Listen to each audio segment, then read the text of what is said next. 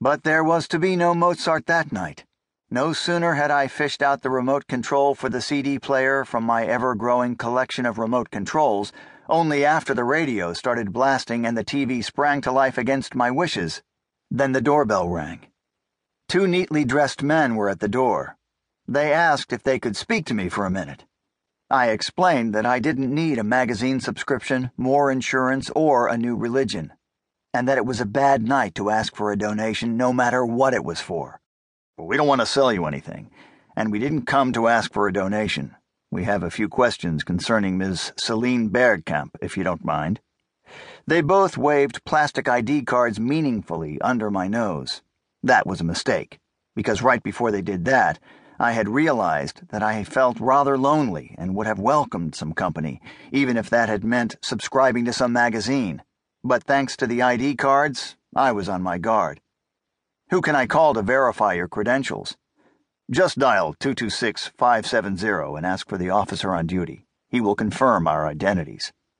Normally, I'm rather gullible, so perhaps my reaction was due to Celine in the coffin. I'd rather you told me who sent you. I'll look up the telephone number myself.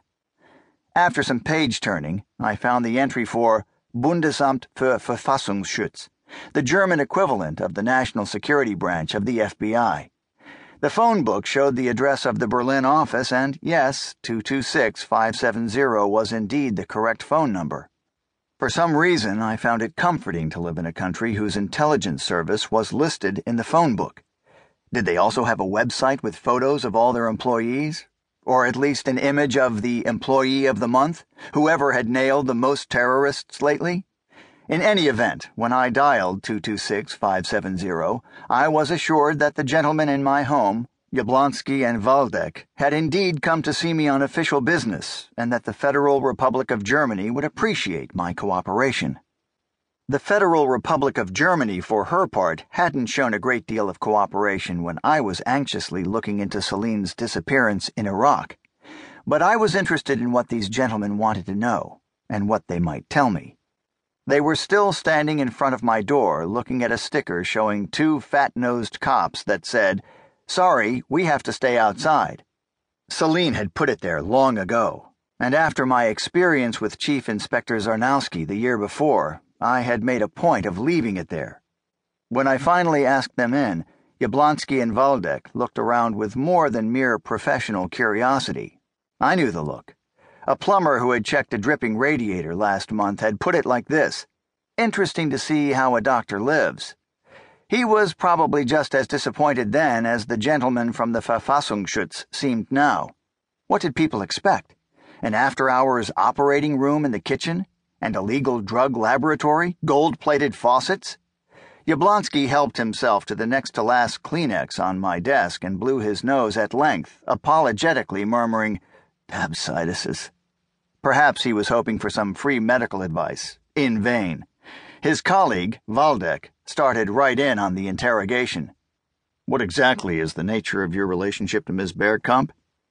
This struck me as a reasonable question. I understood that the two gentlemen had to weigh carefully just how much of their knowledge they would share with me.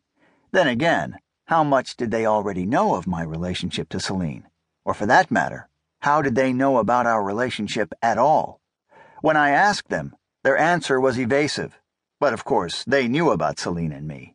After all, I had been a near constant guest at the Ministry of Foreign Affairs ever since my last contact with Celine, when she'd called me from the Turkish border before crossing into the Kurdish part of Iraq. The same undersecretary there had assured me on countless occasions that the Federal Republic was doing everything possible, but... Celine Bergkamp and I were friends. Just friends? Very good friends, close friends. We have known each other for years. But you didn't live together? No, but surely you know that Celine lives just across the street. I mean, lived. Close friends, for years. I understand. Apparently not, judging by his next question. And why weren't you married? The question remained unanswered. Had these two in fact been sent by Celine's parents? I had to smile at the thought. I was pretty sure that when the Verfassungsschutz fed Celine's name into their computer system, a little red light had started blinking. Years ago, Celine's parents had thought of themselves as revolutionaries.